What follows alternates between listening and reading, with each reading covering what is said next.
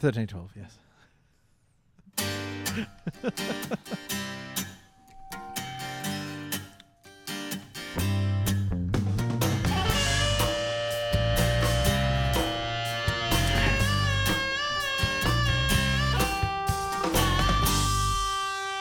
Good evening and welcome to the Joust. My name is Naggy. I'm here as always with my co-host Liam McNeil. Liam, how are you this evening? Naggy, look, I'm not too bad. Obviously, the weekend has left me in a bit of a slump, a bit of a, just feeling down, feeling generally unwell. Yeah. But I'm on the road to recovery. That's the main thing. Well, we've got another round coming up very soon this week, but let's focus on the round that we've just had. Now, Liam, please. 13 points to 12, not the result that we wanted leaving that stadium. I think leading into the game, everyone was feeling pretty confident. There was an air of confidence around, even at the stadium. You kind of felt it. There was a bit of vibrancy. I think it was 19,050 people odd. And I think they were 19,050 fairly confident people. I'm including the Dragons fans, obviously, because they were confident too. But there was an air of confidence throughout the evening that just left one feeling hollow. How was it? You were at the game now, Liam. How was it when leaving the stadium? Terrible. It was really bad. Everyone kind of, as soon as the ref blew the whistle for the field goal, everyone was straight up out of their seats. And went back to West's, and there was a lot of Dragons fans at West's, and they were very loud. Yeah. They were, very lairish, which I didn't appreciate. But they had every right to be. So I just sat quietly in the corner and tried my best to ignore them. Obviously, the game. Look, I think it's fair to say neither side played well. It was a team. It was two teams that came together that just looked like they couldn't really click. It seemed to be the theme of the weekend with all the Golden Point games. They weren't particularly good games. They were rather very bad games where one team just accidentally won. Yeah, I think if the clock just continued, if it wasn't Golden Point, if it was just a 120-minute game, the leads would have still changed hands a bunch of times. Would have seed and sword, if you will. What went right for you, Liam? Look, what went right? There was a few things that went right. I thought the Knights completed well. It was an 82% completion rate. So when we did have the ball, we didn't gift St. George Illawarra too many opportunities. The forwards, I thought, went along pretty well with what's a fairly handy St. George Illawarra pack. Obviously led from the front by David Clemmer, who, again, put in a spell like we've expected from him. Kalen Ponga, straight back to fullback, started paying dividends already, set up the 2 tries down the left-hand side there. They were beautiful. And I thought Mason Lino had a pretty steady club debut. He didn't blow anyone off the park, but coming back from injury into a new side, I thought he did a few things that were to be expected. There was a few mistakes, but nothing catastrophic. Well, I'll disagree with you, Liam. I didn't like Mason Lino's debut. I thought he just looked out of place. He was down that edge where we just never went. And then if Pearce was caught late in the tackle count and he had to make a decision, I felt like he didn't do what you would expect of someone possibly with his experience. He sort of, we've had players previously that have been in that position, and it's always, they're fresh and they're new. But Mason Lino came off the Warriors playing with some really good players over there, and everyone, this was said through the week. Mason Lino, he's a gun, he's a sharpshooter, he can kick goals, and we didn't see any of that from him, I thought. We didn't, you raise a good point, Naggy. I think you've talked me around, actually. I don't know, it's kind of hard to get a gauge on. As someone who's so used to watching football on television, with all my years in hospitality, never making it to games, watching football live is a completely different beast, and I tend to find when I speak with people who watch it on the telly afterwards, I've often got a very different opinion, because it's harder to grasp the ebbs and flows when you're there live, I think. I think you're right. I was probably wrong about that. I think you're right. And look, the move back to fullback for Kalen Ponga did pay dividends. And I will jump straight into the first clip here of Edric Lee. Edric Lee's try, where obviously Kalen's just got a little bit more room to move. This is a perfect setup coming down his favoured side. And obviously there's an offload here from Tim Glasby. Clement does the exact thing and get the ball to Ponga, but this pass was absolutely beautiful. Look, we haven't seen a long passing game the likes of Kalen Ponga since Andrew Johns.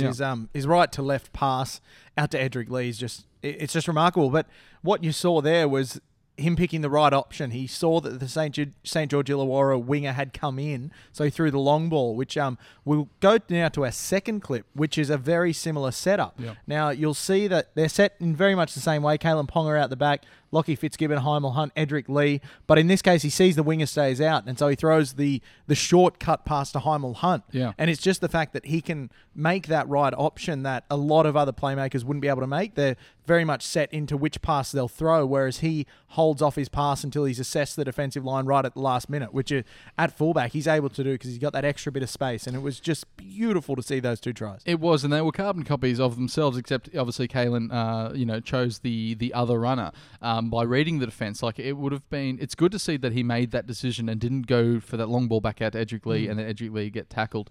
But also he had Lockie Fitz running off his hip, which drew all the other defence as well, brought them right in because I think it would have been in everyone's game plan, Kalen to Lockie Fitz, watch out for that short pass.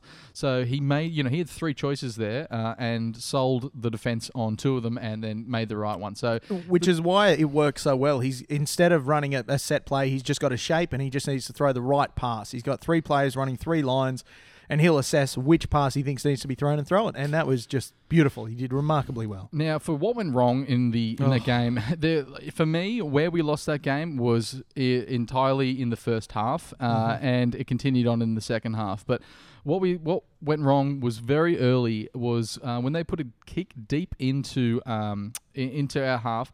Look, they know that Kalen's not one to run the ball back with strength. He's not a big player, and we frankly can't risk him in those sorts of roles, sprinting back in Carmichael Hunt style.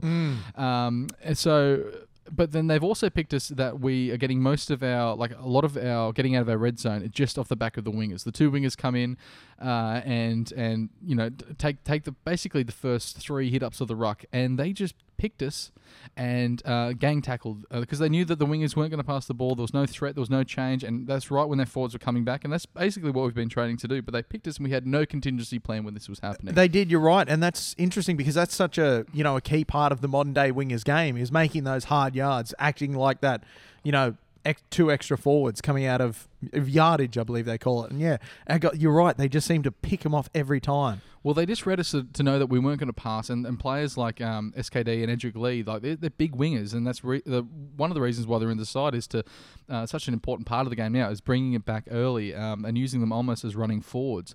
But when we had no one back there was no passing options. It was just straight from dummy half for a scoot, and they just got us every time.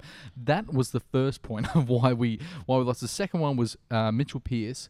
Now, I thought Mitchell Pearce he tried his guts out, but he couldn't play to his fullest because they knew exactly that he was our kicking option on the 5th. Now, he got tackled after the kick, somewhat legal, some were a bit dubious.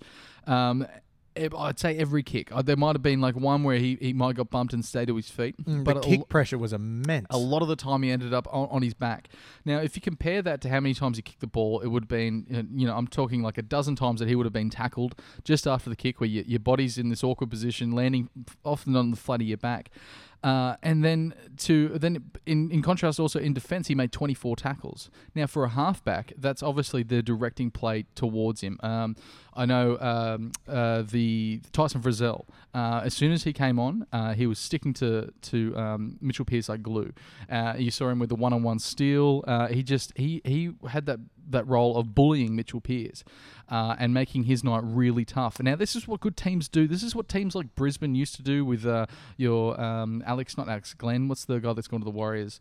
Oh, Josh Maguire was another one that Brisbane did it. And what they just did, they went and bullied the halves. Which Tarek Sims is one of the best at. And he was leading the kick chase. There was a number of times where Tarek Sims put some hits on Mitchell Pearce that the crowd were baying for blood. And only one of them was penalised. And when I think Tarek had the pants scared off of him by David Clemmer.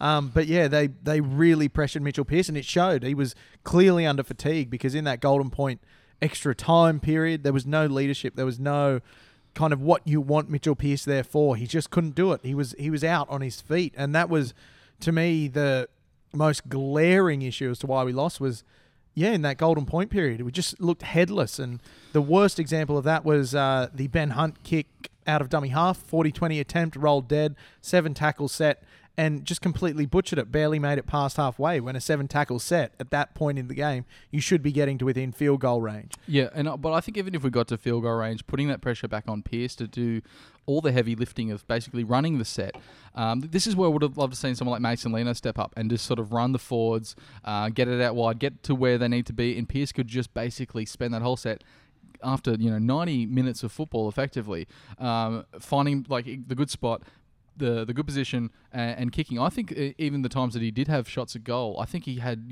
images of Tarek Sims belting forward towards him, because that's what the whole game's been. Which is very understandable. I mean, when Tarek Sims does that to you all game, you're going to be thinking of that in the back of your mind. Yes. Now, one thing... Don't you hate a bully? Yeah, look, I think, honestly, like, I've always been for the refs should stay out of the game, but I'm going to make, without pointing too many fingers at the refs, they lost control of the ruck. I'm glad you brought that up, Naggy, because I was going to say something else that went wrong. The Knights could not buy a call from the officials. I don't know if it came through on the television, but at the stadium, the 10 metres was very, very skinny. The 10 metres was very, very skinny. There was a number of late hits. The St. George players were laying all through the ruck. Yep. And that James Graham offload that was penalised as a strip, maybe one of the worst calls in the history of rugby league. Yes. Now, we are not the kind of podcast to blame the referees, and we shan't. I shan't do that. Well, I sort of did when I said they lost control of the ruck. Well, they lost control of the ruck. That doesn't mean they lost the Knights the game. The Knights still should be good enough to step up and win the game. However, it really doesn't help. And on the TV coverage, did that come through? Did that shine through that maybe the Knights were getting the rough end of the stick whistle-wise? Well, what dampened that whole thing? I don't think it really did shine through. I think both sides weren't getting any sort of penalties that they might have been used to.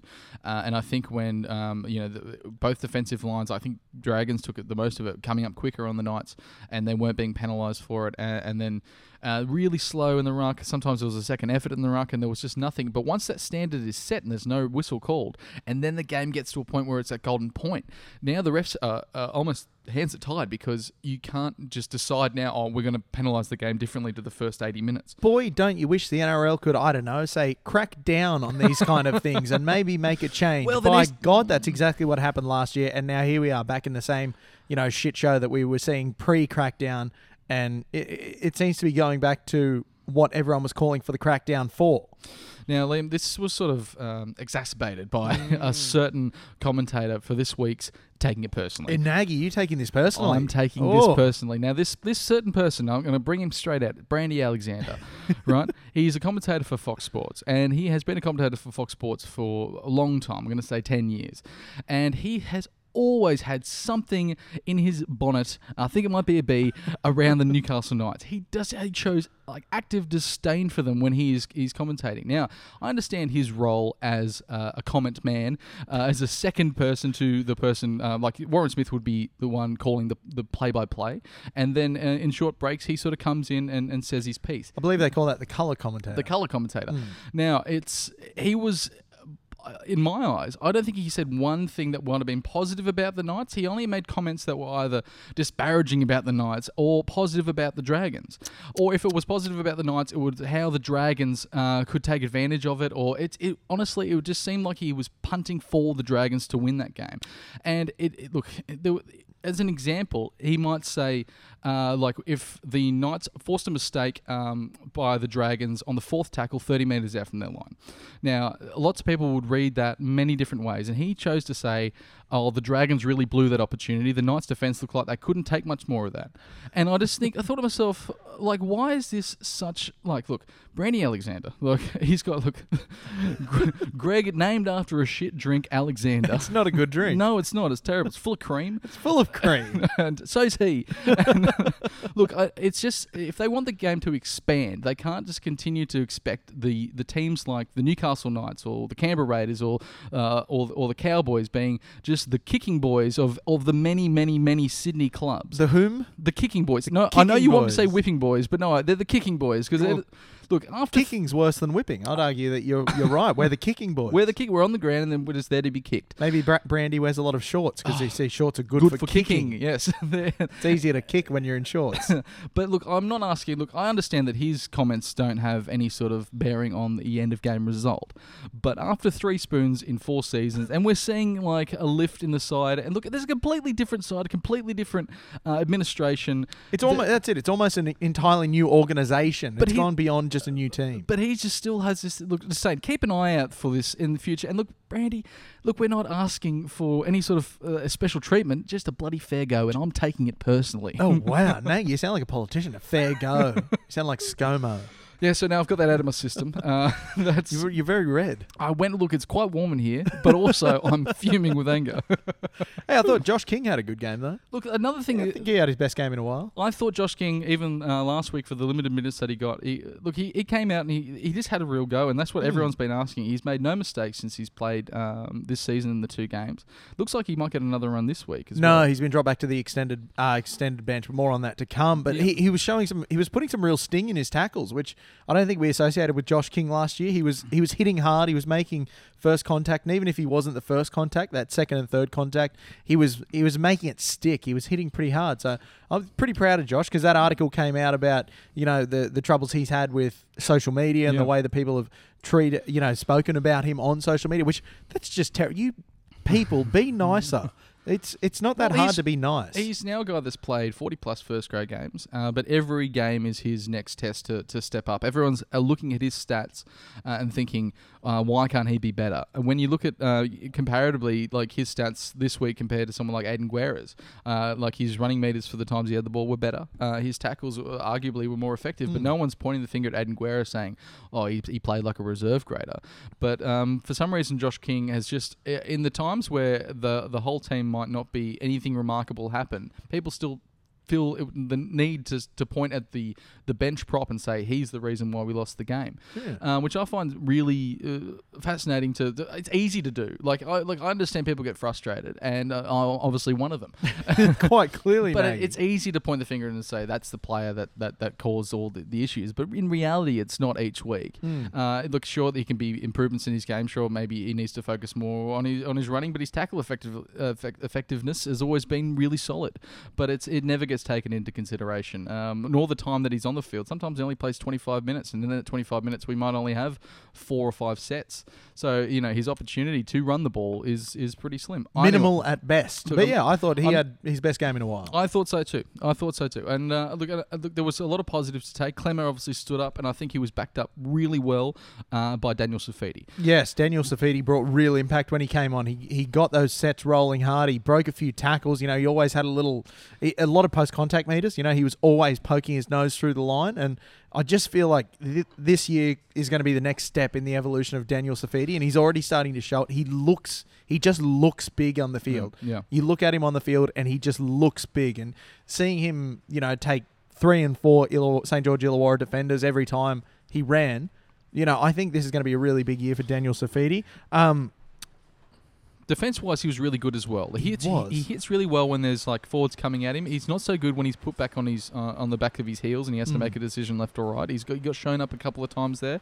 But what I really liked is Daniel Safidi evolving into the game.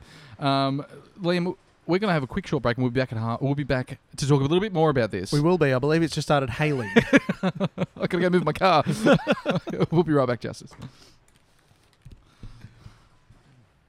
Welcome back to the second half of the Joust. Sorry about that, Justice. It was a little bit of an earlier break than we usually have, but there was some weather coming in quite heavily. The weather outside tonight is certainly weather. Frightful. But the fire is sure delightful. It is. The fire being us. Now, Liam, we skipped past one of our favourite segments, which is Hats Off for this week, chosen by you, the Jousters. We did, and it's going wonderfully. Again, Jousters, thank you for all your input. Now, our hats off this week went to the man himself, who we haven't given a hats off to this season, which is surprising to everyone, Kalen Ponga. Now, Kalen got 61% of the Facebook vote, 54% of the Twitter vote, and his stats are, to be marvelled at from a losing side. Ran for 198 metres, 2 try assists, those beautiful passes that we saw earlier on the screen, 5 tackle busts, and 2 line break assists. It's just... it's hard to disagree with the coach because he's the coach. He knows the things. Yeah. But you've got to say, Kalen is a fullback. He looked more comfortable back there. There was times in the first few rounds where he looked rushed. He looked in the line. He was making a lot of tackles. And now it just seems like in those moments where he can pick and choose. Now, this might be contrasted with a moment later in the game when we had tackles up our sleeve coming into... I think it might have been the third tackle. Kalen gets the ball sort of behind the line and then chooses to kick for Edric Lee. Now, Edric still catches the ball, but then nothing happens. The set dies. But that's Kalen. That's why he is such a player that he is, because he makes those decisions on instinct. And when they come off, they're going to come off handsomely and they're going to work beautifully for the team. So I notice a lot of people poo-pooing that decision, but at the end of the day, that's why you have a player like that in your team, to make plays like that. It didn't come off that time, but I believe the word they use, Naggy, is mercurial. He's a mercurial player. And with a mercurial player like that, sometimes these things aren't going to come off. But, for the most part, what he does come off. For all of you playing at home, mercurial is our word of the week as well. Word of the week, mercurial. Thank you very much. It's the it's very loud word of the week. It's a loud glocken. But a notable runner-up was David Clemmer with 39% of the Facebook vote and 35% of the Twitter vote. He ran for 198 metres, 74 post-contact metres, and 44 tackles. Yeah, so what was the split? Sorry, you've just mentioned it into my ears, but I've just missed it. Yeah, Kalen got 61% on Facebook, Clemmer 39%, and 54% on Twitter to 35% on Twitter. Is that the first time Clemmer hasn't got the hats off for this week? No, he didn't get it last week. Oh, okay. But he was up there. He's doing an excellent job in the forwards. Exactly. And it was like I was saying last week, you kind of expect a bit of a warming up time. You expect him to just find his feet a bit. He hasn't. He landed in Newcastle ready to run the football into a wall of men, and that's what he's done, and he's done it brilliantly. He has done brilliantly, and he did some good stuff off the ball there, leading into that the first try to Edric Lee, which we haven't really discussed that. Now, David Clemmer was never really known to have a bit of a ball playing in his game, but it looks from the weekend that they're starting to incorporate a bit more of that, which I think is a good thing, because you'll notice when he gets tackled, because he's so big and runs so hard and he's lumbering and he's an enormous man, he takes about 4 or 5 people to bring him down. And so he's going to naturally suck in a lot of numbers, which I think really helped with those 2 tries. He was involved heavily in the middle in the lead up. Yeah. And I think having him incorporate a short pass into his game, it could change everything. Yeah, and I think that's what good teams like the Storm and close to the line, they use their props as ball runners, but also dummy runners as well. Like they will receive the ball and then pass it on, and then having to shift the defense in the middle to create those gaps on the outside. Which you'll remember that was a favourite of Desi Hasler in his successful years at the Bulldogs. He had James Graham and Adam Tolman acting almost as ball players, and same with Jake Trebojevic over at Manly. He does the same thing. He can act as a ball player, and it just adds another string to the bow of Clemmer. Speaking of Manly, Liam, this is the game coming up this week. The grudge match. Well, it's a grudge match for so many reasons, because it's not only one that we love to have at home. It obviously brings a big crowd, echoes of 97 all over again. But what it also is our... it comes to the end of our run. We've had 4 games. This will be our 4th game at home in the first 5 games. We've only got 1 win under our belt. So this could make or break what is considered, are we keeping our head above water? They've all been very close games. We're only on -4 points differential. Which is phenomenal for the Knights. Even though we've been losing, to have a differential of only -4, I think, again, you go back through previous years, and after the first 5 rounds, our points differential had already blown out. Yeah. So to have a points differential of only -4 at this point, even though we've only won one of those, that's going to be important come the back end of the year. There hasn't been any blowouts. There hasn't been any, huge scores run up against. Yeah, and I think if we can continue that on and keep the scores low, I don't think it's been a score over 20 against us. No, I think we're keeping it. Look, that's what you can really. I think it was still 2 weeks ago was saying that if you want to be a top 4 side, you got to keep the points scored against you. You want to be below average of 15. I think we're in that game. We are missing a lot of tackles though. We're in the. I think we're the second most missed tackles, but I think that doesn't always read how it seems. I think last year we weren't missing many tackles at all, but we were conceding a lot of points. Yes, it's not often that those two actually go well together. You miss tackle stats and your defensive points differential lapses. Yeah. So I think what we can see is that the Knights' defense has improved purely on that points differential. And the attack will come. The attack will come. You look back at sides who have won it in the past. Last year, remember, the Roosters' defence from round 1 was phenomenal, but their attack didn't click. Remember when North Queensland won the comp, they lost, I think, 3 out of their first 4 as well. Yeah, one of those to the Knights. One of those to the Knights. Yeah. And you'll tend to see that these sides who win the comp, they start conceding few points, and then their points gained, their points scored increases throughout the year. So I think fans, you just got to be patient. We're keeping the scores against low. Yeah. Now we just need to increase the points for. Yeah, it will look really bad for obviously the Knights as a team if we come out with 1 from 5. That will look terrible, and that will be terrible. And it'll be hard for us to come back. But one of the things, look, we'll get to Manly in a second, but one of the things that I think we have it now in our favour is the draw. We come up against, I believe, the Warriors, the Titans, and the Bulldogs, all in pretty close succession. These sides haven't set the world on fire. They've all had very mixed games. The Titans are yet to win one. And so we've got the opportunity there to really find our feet again. I don't think the sides we've played a grand final Shaggers. There's been no Roosters, no Storm, but still I think we've got an opportunity there to, if we're going to bounce back in the middle of the season, like coming into the second quarter of the season. I think we've got a good opportunity to do so. But we've got Manly this week, 5:30 on the Saturday. We do now. This will be an interesting one. Manly have hit a bit of form. They lost their first 2, but with the return of Tom Trbojevic, they won their next 2. Last one was a Golden Point win over Souths, who obviously are very highly rated to win the competition. But again, Manly just kind of ground them out and with a roster that you don't expect much from. Manly did really well up against Souths. Their forward pack is very strong. They've got a couple of big ball running players, Adam Fanua-Blake, Martin Tapau, big meter-eating guys who can also throw a decent offload. So I think key to that will be containing those guys, and I feel like now we've got the forward pack to do it. It felt like last year in the games against Manly, we managed to contain Marty Tapau somewhat. He still made a lot of meters, made a lot of post-contact meters, but he couldn't get his offloading game going. So I think that'll be absolutely key for the Knights to really lock up your Tapaus and your Adam Fanua-Blakes, and that will kind of decimate the platform that Manly set. So if you can shut down those 2 players especially, then Manly won't get much of a roll on afterwards. They've definitely they started the season a bit slow, and they look like they've hit some form and playing those pressure games against good sides. They're going to be really tough to beat, but luckily for us, they lost the Tommy Turbo to a nasty hamstring looking injury, which you know it's nasty when he didn't even hit the line, and then the players didn't even tackle him because they're just like, we know that's painful.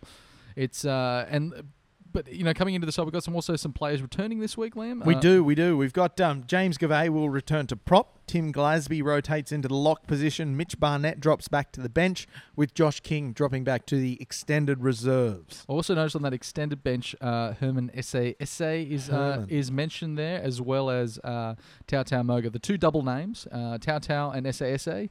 There was no error in the writing. That's just the way it is. That's just their names. But would you see Tau come back into the side? Look, I think Tau will probably come back sooner rather than later. I think it's probably a bit late for this week, but from all accounts, since he came back in the lower grades last week, he's been playing very well. And Heimel Hunt's hasn't set the world on fire so far. Yep. I think it's fair to say, he hasn't been too bad, but there's been a few errors in his game. He probably hasn't done as much work as you'd hope from an outside back. So there's definitely room for Tau in the side, and I think he'll be back sooner rather than later. How do you see, besides shutting down those 2 front rows, how do you see the Knights beating Manly? Look, I think it's got to be in the backs. Their back line is very inexperienced. You've got players like Brad Parker, Ruben Garrick, Brendan Elliott. With Tommy Turbo out, Brendan Elliott will probably go to fullback.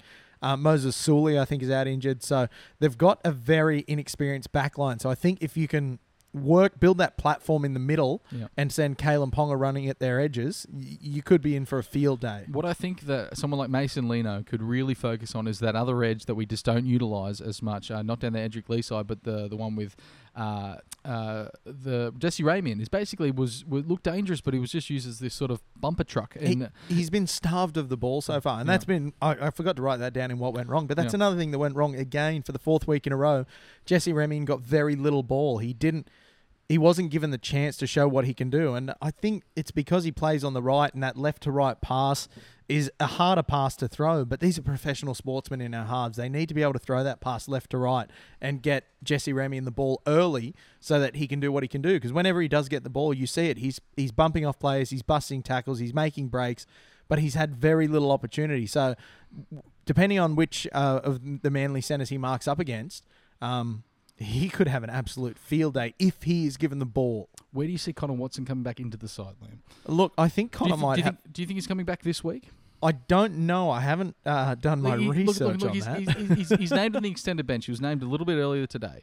But it's one of those questions of where do you put him? I think Brandy will keep Kurt Mann at 14 for now, and then maybe the 14 role will change. I don't think Brandy wants to change the halves. What he said in the press conference is that he's hesitant to change up the halves combination. So I think Mason Lino will be in there for a while. Barring injury, I think he'll give Mason Lino a chance to really push for that 6 spot to be his.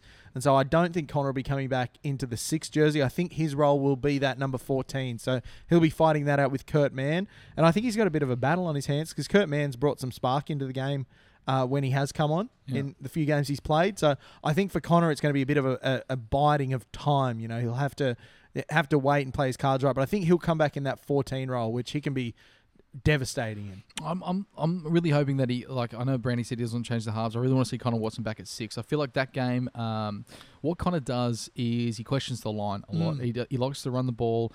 He makes all his decisions at the line, and I really think that a game like the one we just had, he could have done a little bit more damage and been a little bit more threatening than Mason Lino, what he showed us.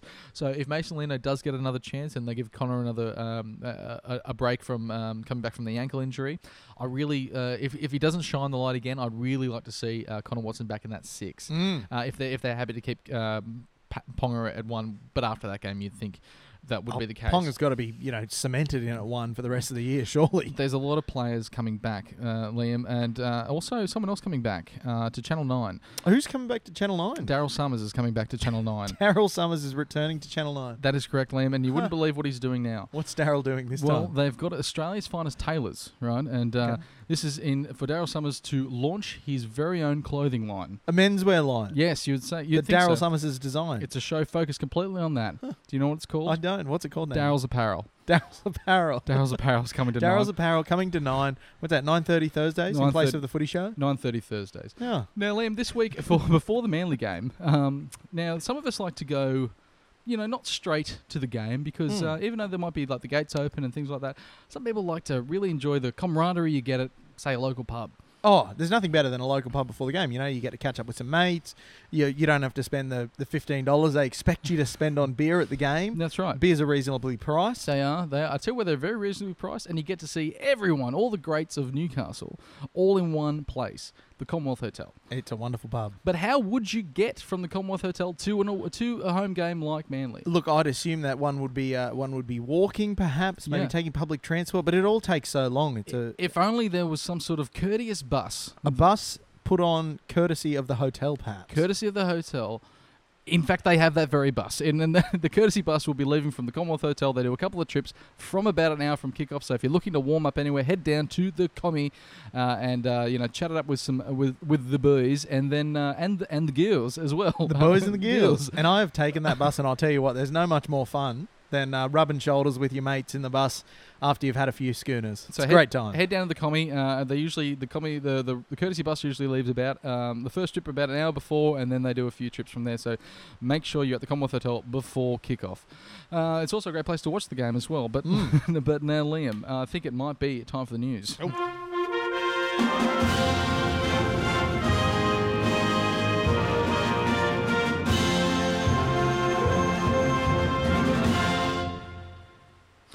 What's happening in the news then? We mentioned Tommy Turbo is out for Manly. Now, what kind of repercussions might that have for the Blues? We did. Now, Tommy Turbo has been ruled out for Manly. Now, it's been surmised, Naggy, that he may have up to 2 months out of the game, and that will put him in doubt for Origin 1, which is a damn shame because he was very close to being New South Wales Player of the Series last year. He looked amazing. He looked absolutely incredible on that wing, but it does open the door. For Manly, he looked incredible this season. I'm so excited. Coming back, absolutely. His games, I think it was against the Warriors the weekend before last when he came back from his injury first. He completely decimated the Warriors' defense.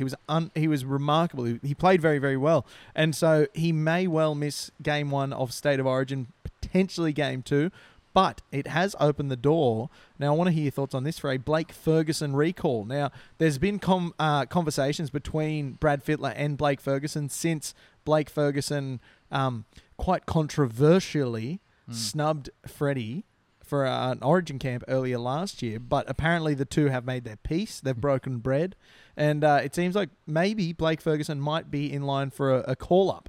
And I'm intrigued to see how this one pans out because Blake Ferguson last year was arguably the form winger of the competition. He was He was playing the role that Semi Radradra had previously played for Parramatta. Yeah. And he was doing it really well for the Roosters. And he started in very, very fine form this year for the Eels, doing very much the same thing. And again, he's arguably the best winger in the competition as we speak. And, I think the door might be ajar for a Fergo recall. Naggy. I don't like it. I don't like it. I don't like it. Oh. I don't like Fergo, obviously, he snubbed him one camp and then he was sent home from another camp, I think in 2014 possibly. He was for turning up inebriated to a training session. Look, I think he's just done this on the wrong end of his career. I think those sorts of players, I think in club level he's great. He's setting the world on fire and he's the best winger in the comp at the moment. However, I feel that he's maxing out of his potential. I don't feel like he's got that next level to bring to Origin. I feel like, there was a thing mentioned about probably 7 or 8 years ago with Mick Crocker. Now, Mick Crocker was continually selected for Queensland during their dream run. And there was a question asked. It was probably more than 7 or 8 years ago now. But anyway, it was a while ago. But then they said, why does Mick Crocker keep getting selected for Queensland? And, his form doesn't equate it, but he gets out in Queensland, he plays really well. Nate Miles was a similar sort of story right up until the very end of his rep career. But the question was asked, why does Mick Crocker keep getting selected? And it's because people like to play with him. Now, and it was sort of like, the question was asked, is he just a better bloke than he is a player? And I think you need to have a slice of that when you're constructing an Origin camp. You need to have something that you're bringing more to the side than just your playing ability. And I feel like Blake Ferguson's attitude towards the rest of the camp itself, respecting and it was around like the 2014 time where we were like getting we won the comp, but we had the likes of Josh Dugan, Blake Ferguson floating around the side. I just feel like he's burnt his bridges there. We need to look forwards, not backwards.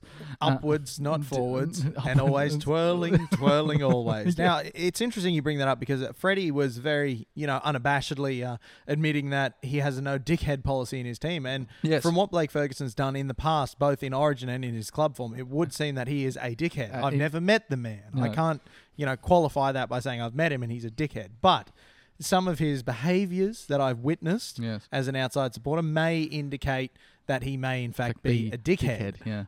Again, Blake, I know he listens to the show. Big fan of the show. A big fan of the show. I'm not calling you a dickhead. I'm just saying some of your actions may indicate somewhat dickheaded behaviour. I am calling him a dickhead, actually. Okay, Nagy's calling you a dickhead. But it'll be an interesting one because Freddie has really revolutionised what a State of Origin camp can be about. He's brought in these new methods, he's brought in these new ideas, these new ideals, and Blake Ferguson seems to be a relic of the New South Wales past where we were beaten constantly. We had a team full of dickheads. I'm happy to admit that. The New South Wales Origin team of years past was just...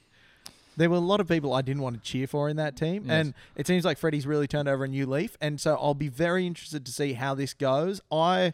If Blake Ferguson can turn around his off-field stuff, which I know is one of Freddie's sticking points with him, if he can turn around his off-field stuff, become not a dickhead, and also be the best winger in the world on the wing for the Blues, I'll be very happy. And let's face it, if he comes into the team, acts like a dickhead, but we still win the series and he's the best player in the series, I don't care. Yeah, look, true. I just want to win an Origin series. I can see your point, and it'd be great to go back to back. It's one of those things. Like, I think Freddie, you spoke about the change in the camp. He liked to. One of the things he was walking with the players. He like all boots off. He wanted the barefoot. The barefoot. Feel the grass. Feel the energy of the field. The molecules. I believe he was talking about. There was molecules coming in. Yeah, look, if Freddie does his he had a very different way to look at it. I think he also didn't like the amount of phone use for players. He wanted everyone to cancelled it. There's no phones. No phones. No phones whatsoever. That's the kind of thing that I think would be better for a new younger player to come onto the scene, or even like an older head. I wouldn't even mind if there was someone that had been there before, like Tupu or maybe another Morris boy. Well, I think they've had their run. I think they're both retired from rep football as well. But good point. Something like that, something they could add to the culture, not take away from it. And look, if Blake Ferguson is still the informed winger, coming into closer to in the next 60 days, sure, look, put him in because form should come first. But if there's an option there for someone else puts their hand up. Someone like Clint Gutherson. Clint Gutherson. Gutherson. The king of the West. Yeah, like someone like that, like not necessarily have him on the wing, but just have that conversation. It's like, well, this player's also playing really, really well. And he's an excellent human being. He's a shining beacon of humanity. Yeah. Let's get him in. Yeah, look, something like that. Look, that's just where I'm at. But again, at the end of the day, Origin is still, as we mentioned, I think 59 days away as of today, which will be 57 when you're listening to this on Thursday. It's a long way away, but it's still good to listen to. Next thing in the news, now this is another interesting one. Following in the footsteps of Jared Hayne, Val Holmes obviously went over to the US to trial for some NFL teams. And we have exclusive news here to the Joust. You're hearing it here first. Unless you're listening on Thursday, in which case you'll be hearing it after everyone else has said it. He's been signed for the New York Jets. Now, what does this mean for Valentine Holmes? Now, I did some very, very basic and very, very rushed research. Now, what Valentine Holmes has been signed on is essentially a train and trial contract. Yes. So he's very much... He's not really on the fringes. To say he's on the fringes of the squad would be disingenuous. He's going through the pathways. He's on the fringes of the fringes. Yeah. So the 90-man squad, I believe, that he's currently a part of, will be cut down to 53 men. That'll be the practice squad. Yeah. And then that will then be cut down to, I think, 40 players. He'll take a while. Who was the Knights player that was famously the most terrible Knights player ever signed? Smith. It was his first name. Greg Smith. Greg Smith. He was the Philadelphia Eagles. He was also part of that that same system where he was cut down and he made it, and then he didn't make it anymore. And he fooled everyone. He tricked everyone. Well, he was actually part of that structure. He was involved in those camps, but he never made it to the level that he may have insinuated that he was. I don't think there was any insinuation. I think he blatantly stated he played in the NFL. I'm not claiming that Valentine Holmes is in some way Greg Smith, but in some ways I am. But it's just an interesting one because Val's gone over there and he's tried his guts out. He's gone to the famous NFL Combine, which is where they get all their measurements taken and all their timing and the running and the whatnot. Yeah. And he seems to have done okay, but there's another loophole that may see him make the practice squad because I believe a certain number of NFL teams are granted one foreign player per year. But good on him over there. Look, I hope all the best. What I'm really happy about is he's not being shot back around to NRL clubs, and then they have all this whole thing of contract disputes, and then they say, "Oh, the Sharks should get him again." And then there's always the Knights brought up, like, "Oh, well, maybe you bought him." It's like, no, let's just forget about Valentine Holmes. He's chosen another code. Let's just leave it at that. That's it. He's picked another code. But just lastly, before we finish, just go over the lower grade results. Please. Now, it was a much better week than last week for our lower grade. So the reserve grade still lost 34-16 to the Dragons, but they've got the Sea Eagles next week away. They'll be playing them. Harold Matthews won 28-6 against the Eels, and they will be playing the Dogs in week 1 of their finals. SG Ball lost 24-0 against the Eels. They've missed the finals for this year. Jersey Flegg won 26-6. Also over the Dragons, they'll be playing the Sea Eagles next as well. And the Tarsha Gale Cup side won 48-4 against the Eels. Again. And they did. It was not a bad week against the Eels. And they'll be playing the Tigers in week 1 of the Tarsha Gale Cup finals. Good on the girls. The girls. Haven't they just had a miraculous run so far? They have. I think they finished the season in second position, I believe. They finished very high. They had a great run. Yeah, very good season. Fantastic to all the Tash Gale girls. They really, for the Knights, they're doing some fantastic stuff out there. It's great to see. Time for 6 of the best, Liam. Oh, you're 6 of the best.